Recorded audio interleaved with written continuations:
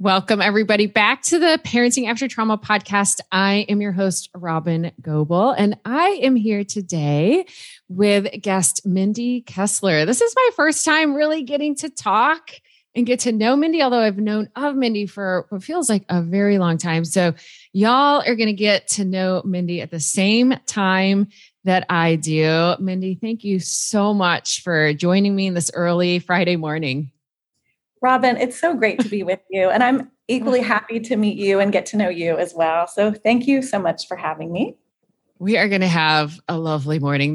I love doing podcasts. I mean, podcasting gives me the opportunity to reach out to people and say, hey, do you want to chat for an hour? Which I think we wouldn't probably normally prioritize, right? And so it's so fantastic. It's a good excuse for a great conversation. Exactly. Let's get started by just letting my audience just get to know you a little bit. Tell us your background, and then we'll dive in. Well, I am a therapist by training, and I have been a therapist for 25 years. My interest areas have always been in the areas of grief and trauma. Yeah. And I didn't precisely know why. I've always been drawn to these particular areas of interest. Yes. But as I came to understand my own history, my own origin story of wounding in childhood, it became so obvious to me why I was so driven to learn as much about trauma as I could. Yeah. And so for many years, I specialized in working with children who had been traumatized, working with their families, doing attachment therapy. And then I had my own health crash about 9 years ago. After a couple decades of dealing with chronic health symptoms, I got to a point where I just couldn't function anymore. I had to just abruptly stop working, which was my crisis invitation to make sense of my life and why I had struggled with anxiety and depression and health issues. And so after 2.5 years of a real deep dive, I connected a lot of dots, made sense of why I had been suffering physically and emotionally. And then when I went back to work, I had a deeper understanding of what it takes to help people heal and recover from trauma. And I've been on that journey for the last 10 years, and I will be on the journey for the rest of my life. Right. Yep. No finish line. Darn it. Nope. No end game. That's what I'm like. There's just no end game here. And so the last 3 years, I spent writing my book called Cycle Breaker, which is where I tell my own story of what I experienced growing up, the impact it had on me as an adult, and what I did to heal myself, and what I do to help guide other people through their transformational healing journey. Yes. Well, it was just, I said, before we hit record, I said, reading it was such a privilege, right? This to sit in what feels like connection with somebody being so brave and so vulnerable and so authentic. And I would imagine that's what other readers are experiencing as well. Is just like the gratitude of wow, thank you for the bravery of putting this into a format that others could connect with. I felt like it was worth any risk to write this and put it out there because I talk in the book, I use this metaphor of watching the show The Voice. Mm-hmm. Yep. And Gwen Stefani commenting to someone in a blind audition, thank you for not wasting your pain. Yeah. It's like she didn't know his story, but she could tell by how he delivered his performance that he used his pain to help transform others through his song. Yeah. And so that really touched me. And I feel the same way about the book. I don't want to waste the pain I've been through. I want to channel it in a way that I can reach as many people that I can. There's so much secrecy around abuse, especially incest families. Yes. And we have to start telling our stories because when we keep it inside, it just fuels our pain, our resentment, our loneliness. And so I feel like this is kind of what I'm here to do, is to tell my story. And I want to tell it in a way that inspires people to realize, if I can do it, you can do it. Yeah. We all need And hope. Absolutely. That place of like, I'm not alone, right? Somebody else has walked this journey. I'm not the very first. And I also think, because I'm so often thinking about parents, and especially parents who are raising kids who have, so many of my listeners raising kids who have experienced trauma themselves, or just some other kind of nervous system vulnerability that often then leads to, experiences of trauma. But when adults put stuff into words that kids are acting out, tend to be more behaviorally or in their play. And I don't mean negative behavior necessarily, but these kids are expressing their experiences in a slightly different way, of course.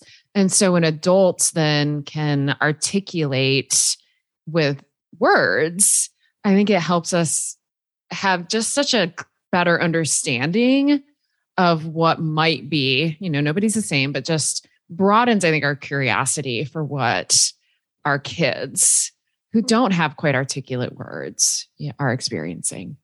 I think in most cases, the underlying issue is fear. Yeah. And, when our kids are behaving in ways that are difficult for us to handle, or teachers or whoever, if we can understand that it's coming from a place of fear, and that our reaction, if we're dysregulated in the presence of our kids, is also because we're in a state of fear. Yes. So I want to talk about that, but first, just kind of set ourselves up for that. As you were kind of telling us your story, you talked about your own crisis. Yes. So tell us more kind of, I know you use that word very deliberately. And I also know a lot of parents, especially parents who are parenting kids with a history of trauma, parents of kids with like just a lot of nervous system vulnerability. So they're behaving in ways that are really unexpected, especially if these parents have parented before and they have kind of this sense of like, hey, I know how to parent. And then all of a sudden it's like, oh gosh, I don't know how to parent this child. And like how that can bring stuff up for us that we didn't even know was there. Well, I believe that we are all here to grow and evolve as much as we can throughout our life. Yeah. And if we aren't taking the initiative to stretch and grow and expand and heal our wounds, life will present to us precisely what we need, which is often in the form of a crisis, in order to gently or not so gently encourage us to do the work. Yes. And we can ignore, the call, but life will make it easier for us. Yeah. And so it's for our own good if we listen to the wisdom that the crisis is here to teach us. Yes. So it can be in the form of a health crisis. It can be in the form of a car accident, a divorce, a natural disaster. The universe has many creative ways of bringing to our attention the need to face what we haven't faced. Yes. And for a lot of your listeners, and for me, this was another crisis experience, was difficulty in parenting. Yeah. A lot of us think, I'm not going to repeat the same mistakes my parents made. And then we find ourselves behaving in maybe not exactly the same way, but similar ways.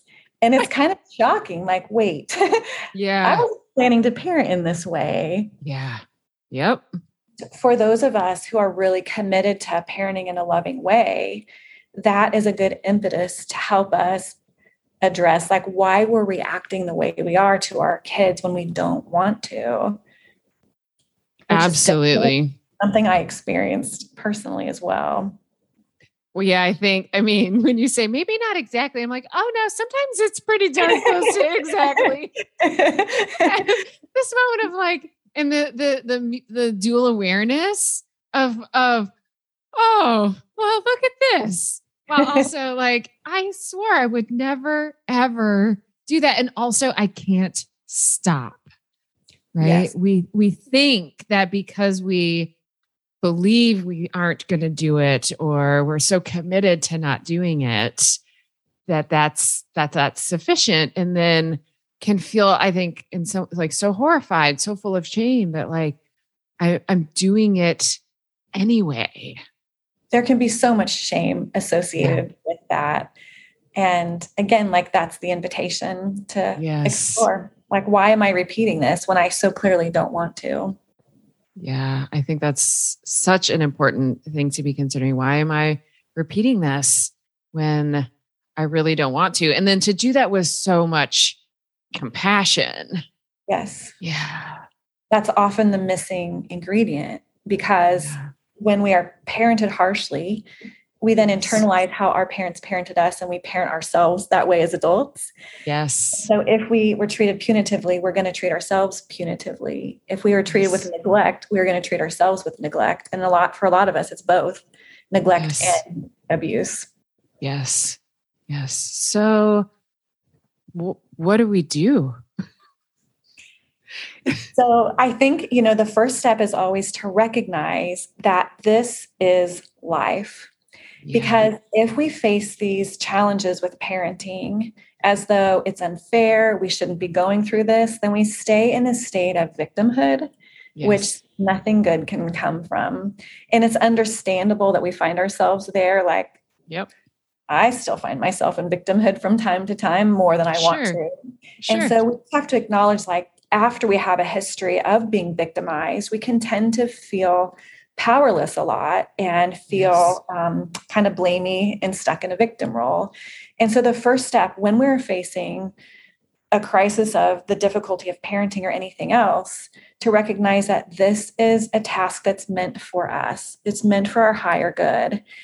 And so if we can approach the challenge first and foremost with the attitude of, okay, this is here for me. Let's do this. And so that's the first step.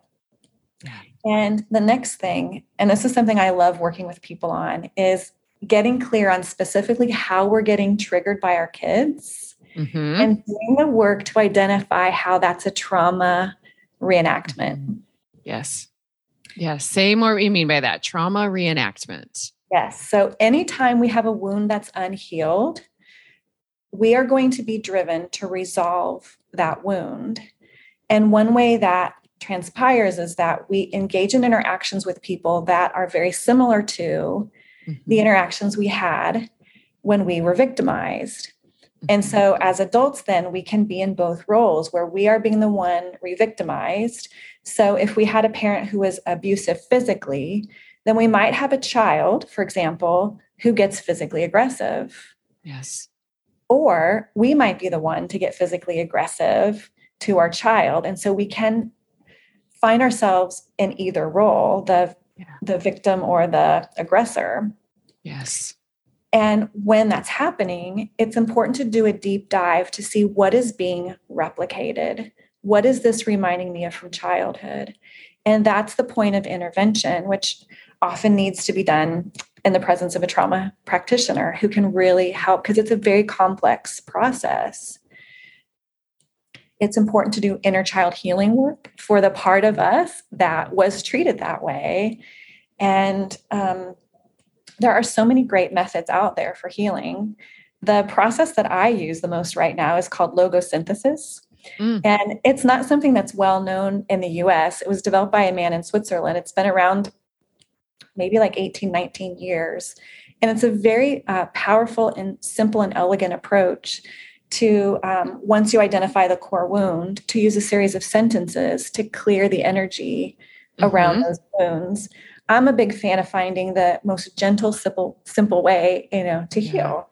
Yeah. It's no secret that a healing journey is grueling work. There's no sugarcoating the fact that it is requires a deep investment to do. So, in terms of when we get triggered by our kids, we have to get curious. What is this showing me that I need to see? Yeah. And we have to be willing to deal with the internal discomfort that arises to recognize that I'm repeating something that I experienced because I haven't healed that wound yet. The good news is that there's lots of ways to heal the wound that can then transform the way you relate to your child. Because we want to get to a place where we have a sense of inner peace, even when our kids do not. But the magical thing, Robin, is that as we heal what's going on inside us, we see our big changes in our external world. That as we heal energetically, it's causing a contagious healing effect to those around us.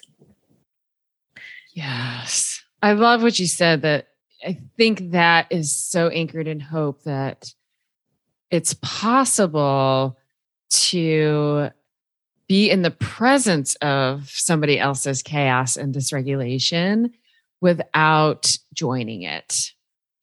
And it's not that that's easy. Right.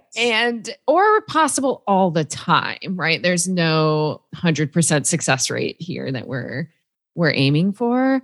But I think that, for so many folks, and myself included at one time, that literally felt impossible, right? Like somebody was like tricking me to suggest that like almost I can remember, and of course, this is my own implicit wounding, is like, somebody, you're setting me up. Like you're tricking me. You're setting me up to like work for something that's impossible. Yeah.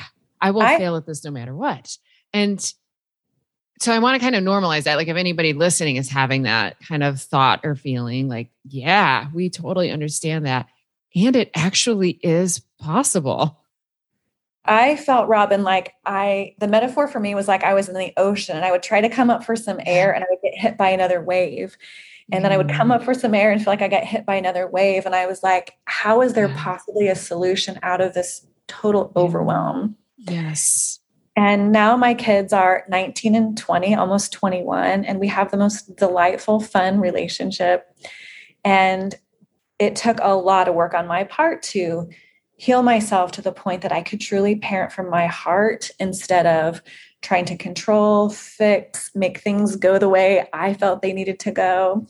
And I think, that's the goal, to parent from a place of love, to learn to stay in our own lane, to recognize that our kids have their own paths, and that our job is to keep healing ourselves. Like when we're overreactive or underreactive, whenever we don't handle something in a way that we feel good about, if we can go inside and explore why and what to do about it. And the other tool I want to add is there's always a solution. Mm-hmm. And we don't have to figure it out all by ourselves. Yeah. But if we can keep asking our higher self or our inner being or the divine, whatever anyone sees as that larger spiritual force, like guiding things, if we can keep tuning into that part of us saying, show me how to resolve this conflict with my child. Show me how to help my child through this difficulty. Show me how to navigate this with my partner in a way that keeps us unified. If we keep asking for the solution and get quiet, then things will just appear on our path, a new therapist or a helpful podcast or a book. If we just stay focused on finding a solution, it will appear. So to get super simple, and you sort of already said this, but just maybe to be very clear about it, what's some indications that what's happening for me like now as a parent is not quite as related to what's happening with my child as it feels in the moment? Because it feels so personal. It feels so clear. It feels so all about what's happening with my child right now. Yes. Yes, well, I'm a parent too. But so often it actually isn't. So what are some of our first things that we can look for, or some things that help parents like kind of connect with themselves and say, like, maybe this is about something more than just what's happening with my child right now? I would say it's always about something else. I actually would say that too. So I love that you were brave enough to say that. Yes. If you really want to transform the situation, you'll be open to see yourself in a way that maybe isn't so comfortable to see. Yeah. Because the very thing that we're afraid to do is actually the very perfect thing we need to do to transform our pain. And so if parents stay in a place of thinking, it's not that simple, this is, he's behaving this way, it's not right, then you're going to stay suffering. Yes. And so the question really is, do you want to feel better? And do you want to have a happy family life? Then you have to be willing to go deep inside in a way you've never done before to see what exactly is happening at the core of all of it, which is your own unhealed pain in every instance. Yeah. Because even if your child is struggling, if you have deeply healed your wounds, you're not going to be judging that child. You're going to trust that that child is going through what that child needs to go through their own journey. And you're going to show up with love and compassion. And I agree, Robin, like not 100% of the time. Right. Because of course. We're always, we have the possibility to evolve and grow forever. Yeah. But I think like personal responsibility is one of the most important parts of transforming your relationship with your child. And it takes courage to do that. It takes so much courage. That's, I have this online group called this virtual community. That's called The Club that you and I haven't even talked about it, but we have this virtual community, and there's this way that we're sort of balancing all of these things all the time. Like so many people show up, of course, because they want some tools to help their kids. And of course, because when you're drowning, you need like some sort of life preserver in order to like have enough like brain power to do anything except flail around.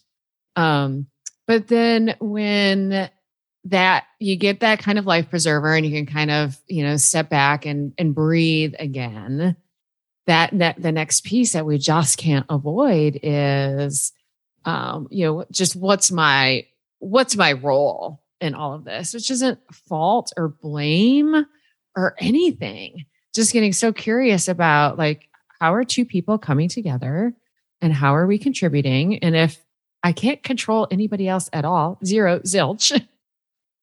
That's right. That sort of leaves me with only one other option, right? Which is, okay, I have to go inside myself.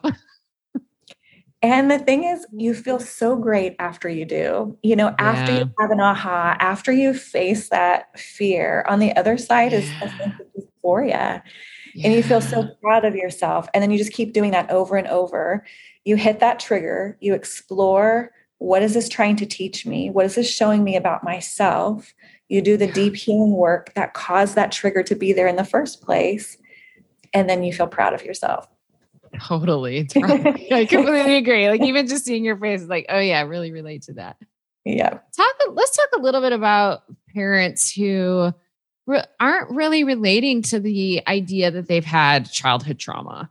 And their childhood experiences didn't look like what we often think of as trauma with traditional or typical kind of abuse or neglect, just kind of the things we think of somewhat because of media and just what we hear about so often.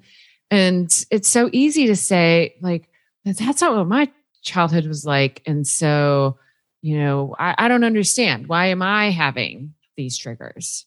I'm so glad you asked that question because I think that is one of the biggest problems with changing dynamics for a person, whether it's in their couple relationship or in their family life, is there's so much minimization about what we went through as kids. And society has this idea, like if you didn't experience absolutely the worst thing, then yours doesn't matter. Right. And I had a therapist tell me this years ago. She was like, well, Mindy, if someone broke their arm in 2 places and you only broke your arm in 1 place, would you still need to go to the emergency room? Right. And I thought that was such a great metaphor. Yes. And so the reason that we minimize oftentimes is because we grew up with the experience of being gaslit. Yeah. When we're kids, we see our parents as godlike. We believe like they hold the truth. Yeah. And so when we experience something that is off and wrong, because we know as kids, we know, but when our parents tell us it was our fault or it didn't happen the way we said it did, then we learn to discount ourselves Mm-hmm. And that creates a huge sense of self-doubt, which is something that all of us with childhood trauma deal with, is chronic self-doubt. We just don't believe in ourselves because our experiences were not validated by anyone growing up. Yeah. And so we cope with that by suppressing how we feel, living in denial about how bad it was. We become perfectionistic, we become people pleasers, or we underfunction in life. And so all of those various ways that were really necessary for us to cope with a difficult childhood, we then cope in adulthood in the same way. And it took me a very long time to recognize that my family was not safe to be around anymore in my adult life. And because of so much gaslighting that I experienced growing up, I just kept trying to make it work. I so desperately wanted to have that loving family, even in my adult life with them, that I didn't have growing up. And so the denial is self-protection, because it is excruciatingly painful to recognize the depth of pain you experienced growing up. Yes. So a lot of clients that come into my office talk about how they have problems with anger and irritability or stress or health issues with no idea that it had to do with how they grew up. And so in my work with them, I help to connect the dots. And that's often what that crisis stage of our transformation helps us to do, is make it impossible it takes us out of that numbing, that anesthesia where we cannot recognize what happened to us. Mm-hmm. And so it's the willingness to know. It's the willingness to know our story. And sometimes it takes a lot of suffering to get us to the point where we say, okay, uncle, why am I like this? And it's really tough. It's really tough. And I think if I put my clinical hat on for a moment, sometimes when it is so kind of confusing or ambiguous, or there isn't like this really clear memory of this really bad thing that happened, it feels like in a way it can almost add this additional layer of trauma because there's no clear narrative for it. So then our only explanation becomes some version of, well, there must just be something really terribly wrong with me. Exactly. Yeah. And that's the thing about developmental trauma. I was having this conversation with my husband. He was like, you use developmental trauma instead of complex PTSD. Like, what do you see the difference to be? Mm-hmm. I said, essentially, they're the same thing. But I like the word developmental trauma because it helps to explain why the trauma is so chronic and long lasting. When we experience things when we're little, like a lack of attunement, neglect, physical abuse, abandonment, rejection, chronic criticism, then that gets wired into us so deeply because we are in a rapid state of growth and development as kids. And so it gets wired into the fabric of our being. And so we don't know any different. And so when there's been like a clear, discrete trauma event, like at the age of 12, after you had a loving family growing up, you can kind of see a before and after effect. Right. But when trauma is all you knew, all you've ever known, it makes it really hard to validate yourself, to articulate why you feel the way that you do. And so I think when people are in a lot of denial about what they experienced growing up, it's a huge indicator that the trauma was actually massive. Yes. Yes. Kent Hoffman, one of the amazing gentlemen with the Circle of Security intervention, in his TED Talk, I think I'm getting this right. This is what I'm remembering. I trained with him, but then in his TED Talk too, he talks about wounds of not mattering. And that I think can feel so powerful. Those, first of all, because I would say probably everybody on the whole planet can connect with moments of experiencing that sense of not mattering, not being seen. And then for some folks, of course, the accumulation of that is just more, there's a tipping point that pulls us out of just, again, regular child development. Nobody is seen 100% of the time, of course, and it wouldn't be good for us if we were. But then there's a tipping point of this accumulation of these wounds of not mattering, of just being chronically unseen or misattuned to, in ways that don't even have to look overtly negative, but just a lack of being really seen and misattuned to, can really create some really big experiences for us internally. I look at developmental trauma as having one or both lack of safety and lack of worthiness. Mm-hmm. And when we experience that growing up, we want someone else to do for us what our parents didn't do. Yeah. And Robin, sometimes that plays out in our relationship with our kids. So when we feel a sense of rejection from our kids, then that can feel so painful because of the rejection from childhood. And so that's often a big trigger for parents when kids get into those stages. You know, parenting might be going okay in the early years when children are more compliant, cooperative, and loving. But then when they get certain developmental stages, it can really evoke a lot of those feelings of rejection and feeling unworthy. And you know, we feel like it's just so painful because it's happening with our child. But the truth is it's our own inner child re-experiencing that all over again, like we did in childhood. Yes. Which are important times to get some support around that kind of trauma reenactment. Yeah, absolutely.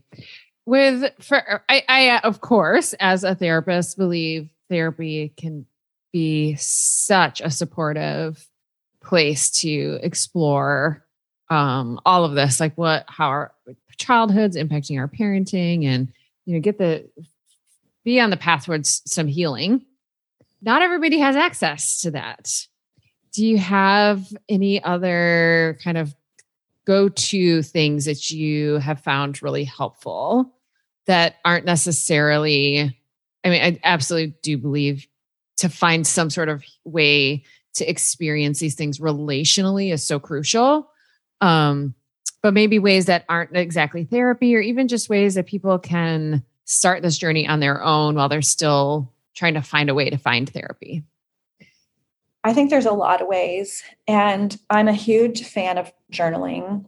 And specifically, what's so helpful about journaling is it helps us get out of our head, our spinning thoughts, our worries. And as we write, we can come to make more sense of things. Yeah. And just for example, I was sharing with you before we started the interview that when my first daughter was preparing to go to college, I felt such deep grief about her leaving. Yes. And because of my own practice of writing, I knew how helpful that could be. And so I just started writing about all my feelings, like what it was like for her to leave. And after a few days of that, I realized, oh, I really like her. That's why I'm so sad she's leaving. And just that epiphany helped alleviate so much grief that I felt about her leaving. In fact, I think she was a little disappointed and cry more when we dropped her off at college because that just helped so much. So writing is profoundly helpful. Yes. And two, I really love a technique called emotion freedom technique. And it's a really helpful self-healing method. And there's a guy named Brad Gates on YouTube. He has like 800 videos. So it's a free resource where you can identify like what's bothering you. And there's specifically one on there, like when my kid is going through a hard time. And believe me, I've used that many times myself. And so that's another great self-healing resource. But I also, Robin, really believe in the power of the mind. And so if you don't have access to a therapist or the support you need, if you get really focused on drawing it into you, you'll get what you need. And so what I mean by that is when we stay stuck with thoughts like, I can't find a therapist that I need, nothing is going my way, this is overwhelming, nothing is working out, you're going to keep experiencing the fact that nothing is going your way, nothing is going out, and you don't have the therapist that you need. And so if you can do some mindset work to train your mind to think like, I'm getting the help I need, I have the perfect therapist, things are really improving in my family, visualize that, write that, say that, then by virtue of the reticular activating system in the brain, we draw to us what we're focusing on. And I've had many cool experiences in my life where I caught myself in that negative state of nothing's working and shifted my mindset. And then, the perfect person just popped into my awareness that made a big difference. Yes. Yeah. Oh, I love that. There are so many ways, I think, for people to access bits and pieces of what could be helpful for them outside of a therapeutic experience. And so just highlighting what some of those are. And I also think it can just provide people a lot of hope.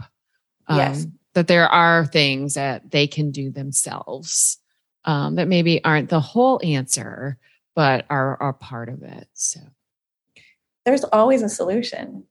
Always a solution. And I love when we do things for self-healing because it increases our own sense of empowerment.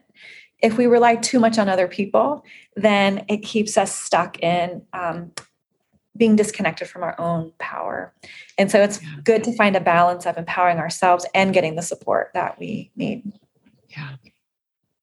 Yeah. So one of the final thoughts that are coming up for me is I was thinking about just this kind of concept of being a cycle breaker is how much hard work it is. Yes. And so one, to just really see you in that truth, but also everybody listening, that I've known many, many people in my personal and professional life who are doing the work of what feels like multiple generations of healing. And it matters. It's so profound and it's so hard. It's so hard and so powerful. And what also feels so inspiring to me is that we can, our parents couldn't, they just didn't have, for whatever reasons, they just couldn't. And their parents didn't, and their parents couldn't. But now, there's something really powerful. And if we can embrace how amazing it is to be the person in our ancestral line to turn the ship around, it's absolutely worth everything that we have to do to change the destiny of our whole lineage. And I just have the chills saying that. And so if we can focus on how beautiful it is that we get to be the one, then it can change how we orient ourselves to the difficulties that we are facing. I totally agree. And I think being open to exactly what that looks like too. It might not look exactly the way we hoped it would or want it would. And for me, there just sort of feels like this sense of trust that it is what it's supposed to be. Yes. Yeah. Yes. That is the key ingredient in acceptance, which is one of my pillars of trauma recovery, to arrive at a place where we can have acceptance with what our role is and what's happening right now and what we are capable of doing. Yeah. Well, this has just been so delightful. I'm so glad that we connected in this way. Tell everyone listening where they can go find your book. Well, thank you. It's sold, I know, at Barnes & Noble and Amazon, maybe some other sources too. My website is mindykessler.com. Mindy spelled with an I, MINDI. And so the book's on there. And there's a free introduction chapter that you can get by going to the website if you want to try it before you buy it. Great. I will make sure we'll put all of that in the show notes so people can really link to it really easily. And especially just to go to your website. I know you have some really amazing work that you're doing. Do you want to tell us about that? Sure. Yeah. I've been doing more group work lately, which I find so fun and fulfilling because I think people can get things out of a group they can't get in their one-on-one work with me. Yes. And absolutely. So I do one-on-one coaching with people. And I also, I have an online Cycle Breaker community group, which is a membership where other people who are on the same healing journey come together. And I have a theme each month that we go through. This month is personal responsibility. And then I have a year-long program that I do with people where we meet once a month, and it's a small group. So it's a a really nice way to have a safe cohort of people to go through the whole year. And it's been a blast to see everyone bond and relate and connect. And I also have an online course called Alchemize Your Life. And I think it's especially good for people who are newer to their understanding of the fact that they've been traumatized in their childhood. And it walks them through some various tools and videos to help them make sense of how to transform their life. Awesome. Those sound amazing. So yes, I'll make sure everybody has easy access to go and check all of that out. Thanks, Robin. Yeah. Well, again, just so much gratitude for you, for the work that you've done, for your willingness to share it with folks. To kind of, it gives almost this map of it's possible, right? Like nobody's journey looks the same, but it's possible. It's such an invitation. So thank you for just your bravery and your willingness to do that. Well, thank you. And just, a shout out to your listeners. There's just so much possibility for you. Yes. And I just like to tell people, like, if I can do it, you can do it. I experienced immense trauma, quite a difficult time physically with my health. It's been immensely complicated. And that's kind of the role of the teacher. Like, we have to get this sort of PhD in recovery right. before we can, impart the wisdom. And so I really love to inspire people with so much hope that you can do it. Thank you. I can't wait until we get to do this again. We'll have to. Me too. I love it. Thanks, Robin.